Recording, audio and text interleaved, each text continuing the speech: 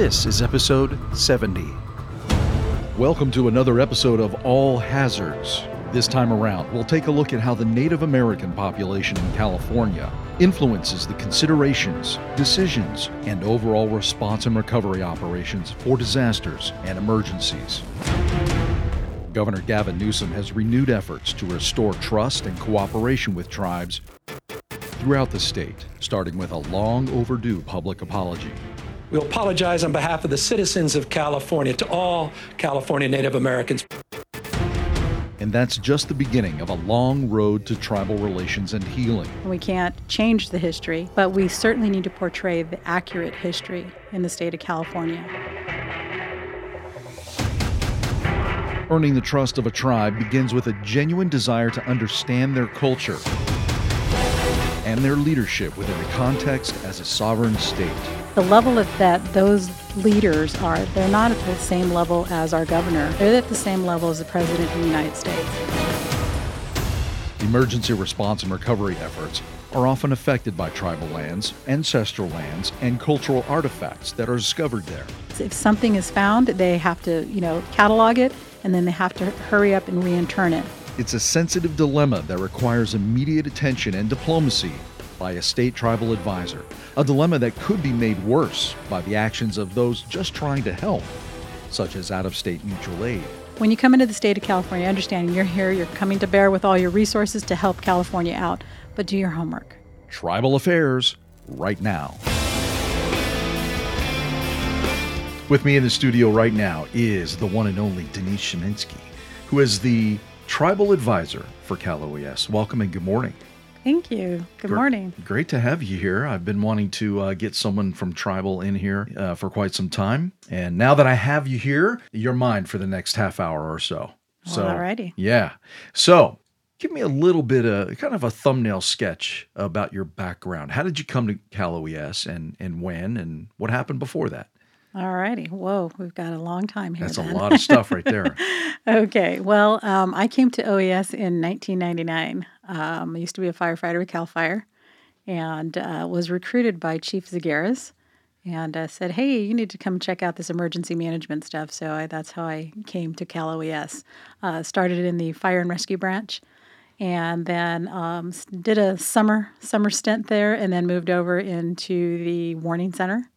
Was in the warning center for about a year, a little less than a year, and then moved into the executive staff running the State Operations Center at that time when our director was the chief deputy director for Cal OES.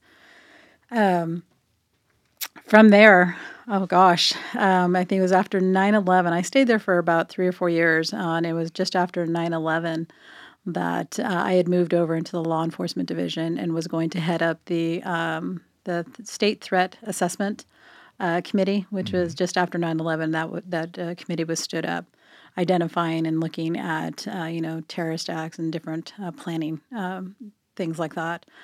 From there, that's when they created the Office of Homeland Security, and I actually went over to Office of Homeland Security representing Cal OES as the emergency management individual. They made up an exercise team that was comprised of different departments.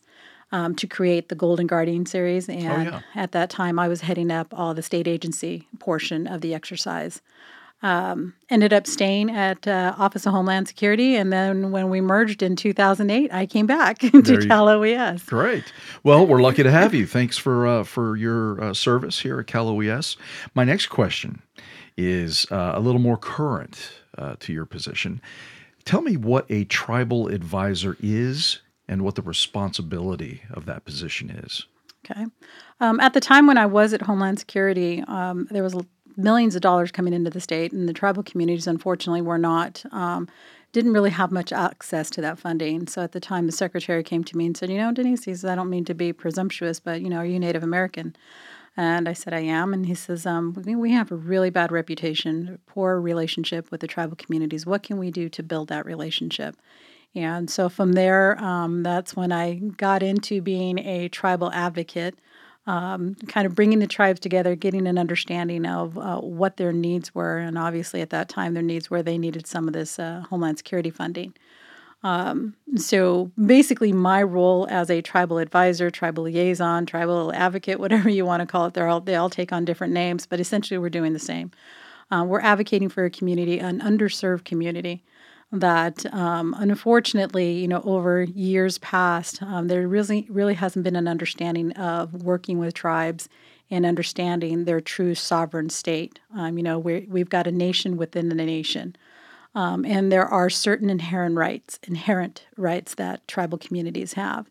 And so in order to understand those, you really have got to build that trust and that relationship and that rapport. And so in essence, I am the point of contact for Cal OES with all tribal communities here in the state of California. Federally recognized, we have 109 federally recognized tribes here. In addition to the 109, we have over 70 plus non-federally recognized tribes. And what that means is those were tribes that were stripped of their recognition back in the 50s by the federal government, and since then have been fighting to regain that recognition back. Just as a point of history, why did that happen? Was it the same reason for each of those tribes, or were there many reasons? Many reasons. I think at the time, we had a lot of issues here in the state of California. Unfortunately, California has a very dark history with our Native American tribes. A lot of it was for the land. A lot of it was, you think about back in the 1800s, what was going on here in the state of California. The gold rush was going. You had the railroad that was being put up, and right where all of these items were, obviously they were in tribal lands. And so a lot of the tribes were moved off of their lands, and when the treaties were being enacted, they were being enacted back in D.C. And unfortunately, we were here on the West Coast of California, and their treaties never made it back. So unfortunately, like I said, the state of California has a very dark history when it comes to the tribes. And today, we do have a governor that has really been proactive. He has really taken the stance where he's actually formally apologized from the atrocities, from the genocide that has happened to the Native Americans here, specifically in California. We apologize on behalf of the citizens of California to all California Native Americans for the many instances of violence, maltreatment, neglect, murder inflicted on the tribes. And so it's tribes are looking at this as a new way of building this relationship at the state level. Again, understanding that tribes have that sovereign right, meaning that they have a government-to-government relationship with the federal government, not necessarily with the state and or local government. And so with that, this governor has really been proactive in building those relationships, and really it's not just no apology means nothing unless there's an action behind it. It's a monumental task. Absolutely. When you're looking at hundreds of years of this marred history that we have, and so not only has he taken this apology to the level that he's taken it, but he is now implementing a healing advisory committee. And how can we understand an apology is an apology, and we can't change the history, but we certainly need to portray the accurate history in the state of California and across the nation, but obviously here in the state of California. And so with that, he's really taken an initiative in really correcting the history and starting with K through 12. How do we truly portray what has really happened to the Native Americans here in the state of California? And his marching orders are putting together this advisory committee. And how do we do that? Well, we've got to reflect that accurate history we need to understand where we came from in order to know where we want to go and building those relationships. Seems to me that whenever a disaster comes in, that's where sort of the rubber meets the road, and how California treats those tribes, assuming that they are affected directly or even indirectly by these disasters, such as, let's say, the Camp Fire. How did your office come to interface with the tribes that were affected by the Camp Fire? For the Camp Fire, although this was, the largest fire in the history in the state of California, remarkably, we had no federally recognized tribes on tribal lands that sustained any damages. Thank goodness to that. In previous fires, certainly, when we're looking at the Valley Fire and we're looking at the Mendocino Fire, we had several communities that were affected by those fires on their trust lands. The challenge that we have, and the way we start off with any time, whether it's fire, flood, earthquakes, what we do is we start garnering and gathering information and situational awareness in our communities. We really take pride in developing our contact list with all of our communities, and trying to keep that and manage that is an undertaking of itself, because, you have constant change everywhere, just like, in state government and any entity. But with that, we really take pride in knowing that we have a pretty accurate list of our communities. And as we continue building these relationships with these communities, we're going to get that 24/7 point of contact. So when we do get into a disaster such as a Camp Fire, we're able to reach out, assess what their needs are, if there's any needs, and just to gather some situational awareness on how they're being affected, whether it's evacuations or they're actually, is the fire encroaching upon their lands. Most of the time, what happened with the Camp Fire, obviously, we had a big footprint with a lot of evacuations. We had tribal members within the community, and we had tribal reservations that were evacuated, but not because the fire was on there. It was because of precautionary. We had a really, really great outpouring with the tribal communities because of the fact that they weren't affected by the fire itself. We do have several communities that had the ability to house fire survivors. They reached out. We have one community in Oroville that actually was housing fire survivors in their overflow of their RV park for free. And that was something that it took us about a week or two to realize that they were doing that. And the state came in and the county, we all came in, and we were able to support them because they were concerned with the overflow and what was going on with their sewage system. And so we were able to, put into contract and assist those fire survivors so that we can offload, the dirty water and items like that, so that the tribe didn't have to absorb that and have any concerns of, any overflows on their systems, their own systems. We had another community in Corning, California, that, immediately the communities that weren't affected, they were calling our office, hey, if there are any needs out there with those tribal communities. And so, part of our responsibility is, we have a lot of tribal members, we have a lot of community members that have been affected by this. And one thing about the tribes, even though they may be a little bit apprehensive with working with government, certainly from the communities that they come in, that they reside in, that they share those borders with, they're so embracing. We had the tribe in Corning, Paskenta, who reached out to us and said, we have an RV park. We certainly can set up, if you have any fire survivors that need a campsite. And with that, we were able to make that connection with FEMA once FEMA came on board. And FEMA actually expanded their RV park, and they were able to give us 50 spots for fire survivors and identify those. And whether they were tribal members or not, it was anybody that needed it. And obviously it went through the FEMA process, getting them identified the needs and prioritized. Right. I was out there for that. I saw they had different kinds of basically travel trailers that were outfitted, including pots, pans, all the things that they needed. And it was great to see. And they made them accessible as well for those who needed the accessibility aspect of it, building stairs and ramps and things like that. It was really cool to see that. It was, and it's as I mentioned, we have tribes across the state, not just in the geographical area of the Camp Fire. We had tribes across the United States, let alone California, that were reaching out to our office. How can we help? I mean, there were so many communities that really wanted to help, and obviously, when they're coming further and further away from the footprint of the Camp Fire, we're looking at more of monetary, and so how do we do that?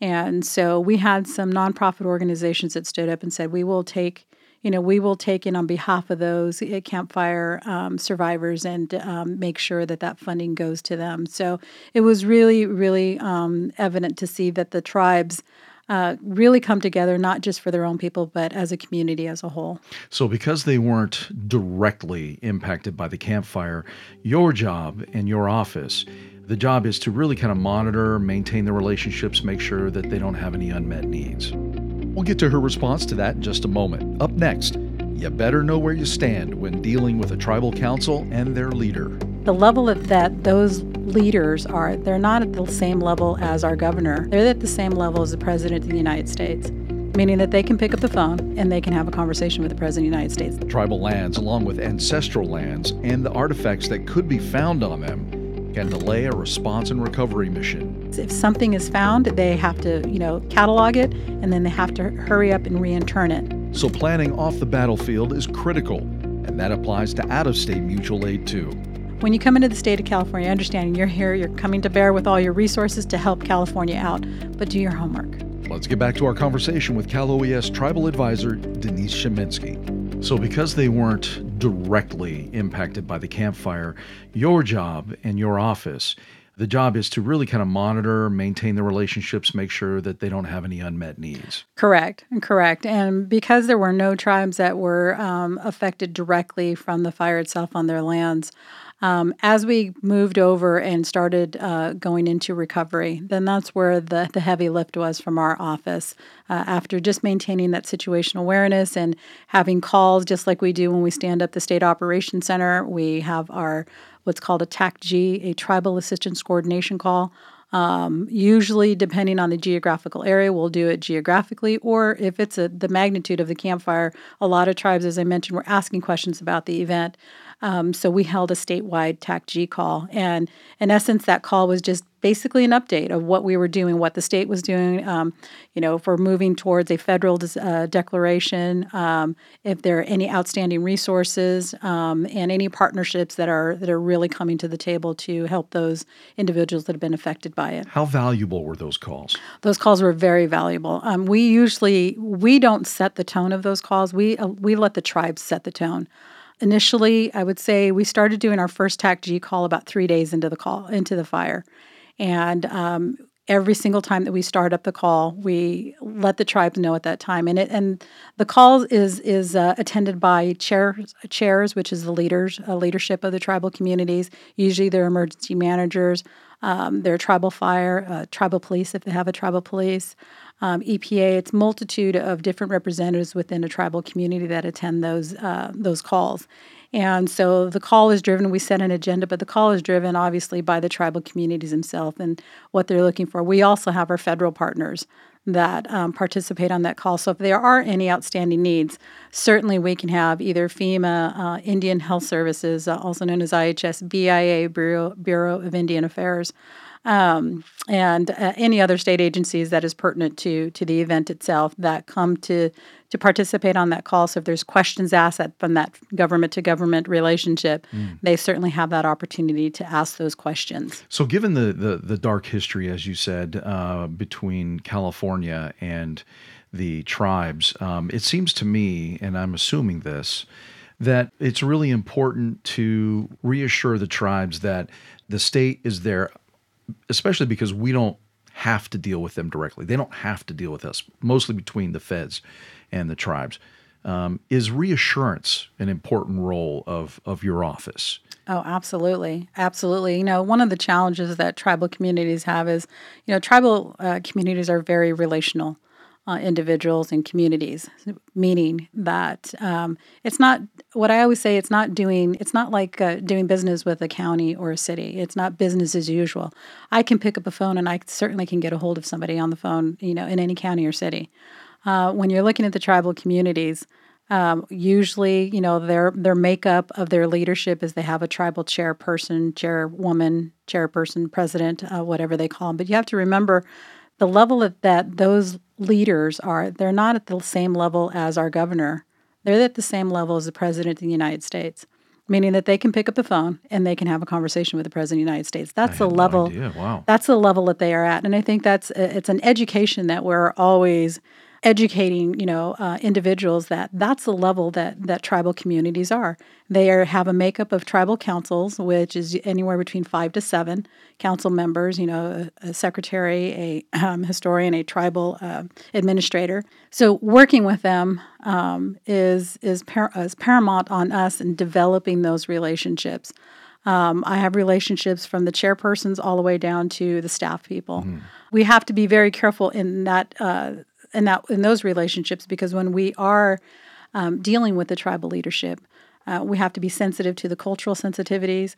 we have to understand their leadership and their position. It's not a casual relationship. It's a very, very professional relationship, and understanding that when we are talking to a chairperson, that we don't talk to them like, "Oh, hey, how are you, Sean?" There's a certain level of respect. There's a certain level of respect, just like we wouldn't address the President of the United States, "Hey, Don, how are you?" I mean, that's Right. President or President Trump.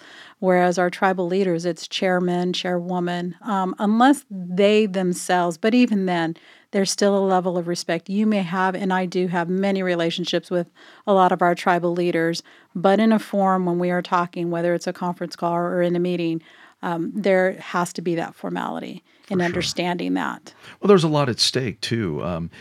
When it comes to disasters and emergencies, ensuring the protection of those lands and the cultural sites, you need to find out what those are and then convey that to the state and federal teams that are working those sites. Correct. And the local jurisdictions as well. Yeah. And what's so funny is that, tribal communities, they're a very resilient people, obviously.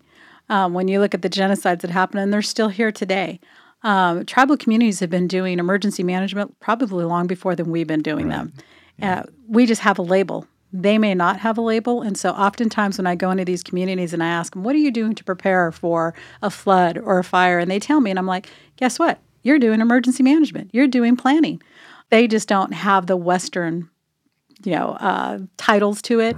Right. But we do find a lot of our communities today, they are really developing their programs. They are really coming alongside with local jurisdictions, state jurisdictions, and an education on both sides. They're learning how we do business. We're learning how they do business, and I think we can find a happy medium to where we can be able to help them. They can help us. A lot of our communities are starting to build a lot of their resources. When you look at some of the tribal communities down in Southern California and in Northern California, they have some pretty sophisticated fire engines. And they are becoming a part of the programs that we have. And they are really becoming more resilient in how can we better not just our own community, but the community that we share our borders with, meaning those counties. For sure. You mentioned tribal monitors earlier. How many of those do we have here in California? So tribal monitors, it's a rough number. It's very difficult. So not every tribal community may have tribal monitors. Tribal monitoring has really taken on a new life of its own, especially after the Camp Fire. Each federally recognized tribe may or may not have what's called a THPO, a Tribal Historic Preservation Officer. And in essence, that individual is responsible for the preservation of that particular tribe's preservation of their culture, whether it's cultural sites, cultural practices, cultural medicines, cultural plants, whatever is within their footprint. We also have to remember that not only on their federal lands, which is their trust lands, but we have what's called ancestral lands. Ancestral lands are areas where tribal communities in history have gravitated. When you look at tribes, they're very during the seasons they gravitated to different areas for obvious reasons because of the different weather, the different seasons. And so they may have gravitated. You may have a tribe that is in Placer County. Let's give you an example. UAIC, United Auburn of Indian Community, which is Thunder Valley. Everybody knows their casino, but it's not the name of the tribe. Right. They, most of their jurisdiction is going to be Placer County and probably Sacramento County along the rivers. Tribal communities gravitated through the rivers, during the different seasons, during the salmon runs, during the different seasons, whether it's winter, summer, spring. And so what they call ancestral areas is that they may have geographical or what's called linguistical maps from that's been passed down through their histories of the areas that their people gravitated to. So when they gravitated or when they migrated to different areas, obviously if any individuals passed away, they may have reinterred them in those locations. And so those areas are very sensitive to those tribal communities. For sure. But they're not necessarily recognized by the federal government, right? Or, I mean, in terms of being part of the tribal lands. Correct. Yeah. Correct. That's why they call it ancestral lands. So lands that they may have their people migrated and walked through, but they are sensitive to the tribes themselves. And that's what we saw with the Camp Fire. As I mentioned, we did not have any trust lands that had been damaged, but during the recovery phase and the debris removal, that's where it is a requirement. Obviously, this was a federal disaster, and per FEMA, that we have to ensure that if there's any ground disturbance, and that's where you're going to find tribal monitoring, that it's going to occur. We do tribal monitoring, not we, but the tribes do tribal monitoring day to day during projects with the counties and with the cities and with state departments. It's a little bit different, though, because when you're doing tribal monitoring for a planned project, you have a lot more time if they have specific areas that they know. We know that there may be some sensitive sites, gives them an opportunity to test the grounds for psidiums and different things. But when we are in a debris removal, we'll let her wrap that up in just a minute. Debris removal, a big part of the recovery phase of a disaster, poses difficult challenges for tribal advisor Denise Chemensky, especially when artifacts are uncovered. If something is found, they have to, catalog it, and then they have to hurry up and reintern it. As odd as it may be, they cannot remove any of those artifacts off of that private property because it belongs to the private property owner. That is something that's sometimes forgotten by out-of-state mutual aid, which can cause a tribe and a tribal advisor a whole host of problems. When you come into the state of California, understanding you're here, you're coming to bear with all your resources to help California out, but do your homework. Back to our chat with Cal OES Tribal Advisor Denise Chemensky. You know that we are always obviously in a fast-paced mode. You've got heavy equipment. There's a criteria, for anybody being on the ground, safety criteria. You have to have a HAZWOPER, which is a hazardous materials operational level, because you're working around hazardous materials. You have to, the tribes aren't given that opportunity to really sit down and write out and study and do this. If something is found, they have to, catalog it, and then they have to hurry up and reintern it. And reinterning it means that on private properties, they cannot remove, as odd as it may be, they cannot remove any of those artifacts off of that private property because it belongs to the private property owner. Wow. And I know I get it's a whole nother level of complication. It is. Isn't it? It is. Wow. But everybody. And you help navigate that. We do. It was a challenge. We had in this particular event. This is the largest event that we've ever had, where we had over 80 monitors. Oh. We had a total of 11 tribes, and probably should back up a little bit because often this is a question that always gets asked. Well, how do you know what tribes to reach out to for these ancestral lands, since it's beyond the footprint of their reservation? And through the Native American Heritage Commission, any time that we get an event such as a campfire, once the fire is contained, we pull together a request to the Native American Heritage Commission with the mapping of the footprint of the fire, and we send it off to them requesting a contact list. They're responsible for maintaining a contact list of all tribes, whether they're federally recognized or non-federally recognized. And that's due to a law, Senate Bill 18, Okay. Senate Bill 18. And basically that's just stating that the state will ensure that we will protect or assist to protect any of these historical sites or artifacts or sensitive areas to the tribes, whether they're federally recognized or non-federally recognized. So with that, the Native American Heritage Commission looks at the map. They've got their list and their database. They pull it. They usually get it to us within a couple of days. And then we get our contact list. And from there, we have a standard letter we send out to those tribes stating that we are going to be doing this action. In this case, this was the debris removal operation. There will be ground disturbance. If your community wishes to participate in tribal monitoring, please notify us and let us know, and we will start working with you. We had a total of 11 tribes within the footprint of the campfire. Of the 11, we had a total of 5 tribes that agreed to tribal monitoring. What are really sort of the key issues that you guys have to sort of maintain or address, maybe throughout the year, but also during those times of emergency? So if you had to bulletize them, what would you say those would be, the things that are on the top of mind? I think the things that are top of mind is early communication. Okay. Communication. And I would imagine that that probably goes in hand with any of our clients that we work with in California, but specifically the tribes. Often tribes, as I mentioned earlier, they are an underserved community, and sometimes they do get overlooked. And so the soonest that we can communicate, the better that we're going to be able to address any of their concerns or needs. A good example of that even people sometimes don't think, oh, well, you don't have to talk to them. If they're not affected, then you're looking at the recovery. No, when you're looking at any time a fire hits and let's say CAL FIRE is going to put a bulldozer down, the earlier that you can notify those tribal communities, and CAL FIRE is responsible, and we work collectively together with CAL FIRE. If they're going to put a blade down, to understanding this is protecting the community, but they could potentially put a blade down that may be sensitive to a tribe, maybe a burial site or maybe a gathering site. And so the sooner that the tribes can be notified, hey, this expected action is going to occur, even though it's during that response phase. Wow. So there are going to be people who say, well, listen, what's more important? Oh, yes. That priority, right? What's more important, getting that fire break cut or, maybe losing a small site? How do you argue that? Well, and it's not so much that we try to argue. I think what we try to do is it's not a matter of that the tribes want to hold up anything. They understand the need. They understand that it's a community that you are trying to, it's a life safety issue. What the tribes have asked and continually ask is that if we pre-plan ahead, we certainly can have those conversations at that same time. So that means if you start off, as I mentioned with that scenario that I just gave you, CAL FIRE does have some monitors on site that if they know they're getting ready to drop a blade down, they're going to call them, hey, what do you think about this? And, can you move it 5 feet over? Or can we look at another ridge it can be something as simple as that. Correct. Wow. And that's a nice compromise. It's mutual respect. Correct.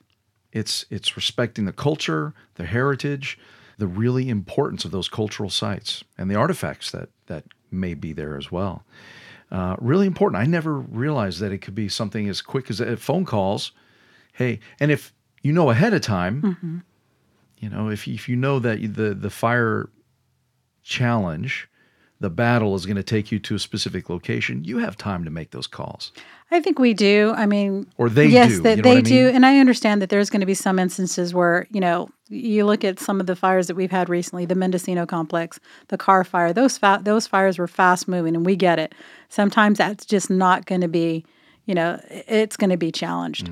But when we talk about that pre-planning, that ahead of time, building those relationships, trading cards at the site of a fire, you're pretty much already behind the 8 ball. And so that's why we really encourage that we've got to have these discussions ahead of time. From that, there is a California TIPO conference, which is a California Tribal Historic Preservation Conference, that they invite, this association invites, CAL FIRE, invites U.S. Forest Service, invites the state, different state agencies, so that we can address these issues ahead of time and not looking at it during an event, because, that's great. I mean, that when that does happen, that if they do have that thought, great. But like I said, we're going to be behind the 8 ball. So the more that we can do uphand, the first hand is going to be better for us than waiting till the end. When is the next conference? Do you know yet? They usually do it in early fall. So we just had it this last year, and it was well attended, and they're getting bigger and bigger. And I think, unfortunately, they're getting bigger because look at the different incidences that we've had since 2015, since the Valley Fire and all the fires subsequent to that, and the mudslides and the floods. But one thing that's good is that I think, it's on everybody's mind that, we have a community. We have communities out there that reside within those operational areas that really need to be coordinated with and really need to develop those relationships so that we can ensure as much as possible that we are protecting their history and those sacred areas to them. So what's next for your office? What's on the horizon? Oh, gosh. Well, in the Brown administration, he had developed an executive order B-1011, which was directing every single state department and agency to develop a consultation policy. In essence, what we did is we modeled after our federal partners in how we are going to interact and how we are going to consult and work with tribal communities. This current administration, the Newsom administration, is on that same wavelength. And as I mentioned earlier, when he officially issued the apology to tribes, he's moving forward with it. He understands the value of these tribal communities. They may be small in numbers, but they are very loud, and we need to ensure that we are working with them. And so with that, our department, we created our consultation policy in 2015. We brought the tribes together. We took information from them. We had them give us input on how we can better work with them. No policy is going to be good if you're not going to interact and get that feedback from them. We can't develop a policy in a silo and say, well, this is how we're going to do it. We need to get that feedback from them. Yeah. But now we are at that point where we need to do a check-in. Okay, how are we doing? This is the first time we've ever had this type of policy. You have agencies that have had this policy even before the executive orders, such as Cal EPA and Cal Fire and I think DWR. So for us, this was new. And so we now need to do a check-in. Okay, where do we need to readjust? Where do we need to add or take away? And again, we will be bringing the tribes back together in this next year and having that conversation and talking about some really tough stuff that have come up over the years. And are we really addressing the issues that you have brought to us back in 2015 to today? How are we, what are we doing today to improve that? Good. Well, all right. Is there anything else you'd like to add? Something that may have forgotten? I don't think I forgot. You hit a lot. There is so much. And one thing, if anything that I always share and like to impart with anybody coming into the state of California, especially when we get into these large disasters, like our FEMA partners and our other Army Corps of Engineers, individuals coming in from out of the state of California. When you come into the state of California, understanding you're here, you're coming to bear with all your resources to help California out, but do your homework. Do your homework. Reach out. Look at, if you know me or you know my office, what are the tribes, what tribes are affected, or what tribes are we going to be working with, and do a little bit of history. I mean, it's not that hard. You can, even though some people say everything on the internet is not true, well, that is true. Go do a little research and then come back and ask me. Right. There you go. It all depends on who your source is, and if you're the source, you're the source. All right. Denise Chemensky, the tribal advisor for Cal OES, and you've been here for, 20 years. Shh, don't tell anybody that. That is a long time. Yes, I have been. All right. Well, great to have you here. Thanks again for your time, and I feel like I've learned something today. Great. All right. Thanks a lot. Thank you. I did learn a lot while producing that podcast, in fact, and I hope you did too while listening to it, and had a little bit of fun as well listening to it. My sincere thanks to Denise for her time, information, and of course, putting on this clinic in tribal relations. My thanks to you as well for listening and subscribing to All Hazards. But if you haven't, we'd like you to subscribe at any of your favorite podcast platforms, probably the one you're listening to this right now on. If you have any questions or comments, ideas even, email me at questions@caloes.ca.gov. That is questions@caloes.ca.gov. And be sure to go to oesnews.com and click on the podcast tab. You'll find every single one of our podcasts that we produced since the very beginning, 70 of them, in fact, and you'll see photos, even some videos there, as well as really important links that relate to each and every one of these podcasts, and they'll help give you a bigger and fuller understanding of each one of these topics, as well as some resources that you may not have known about. For everyone here in our Office of Public Information at Cal OES, I'm Sean Boyd. Take care and be safe. You've been listening to the Cal OES All Hazards podcast. Don't forget to check out our podcast page where you can find past episodes along with show notes and links. And give us a social shout out. Tell others about us on Twitter and Facebook. And let us know what you think. We'd love to hear from you.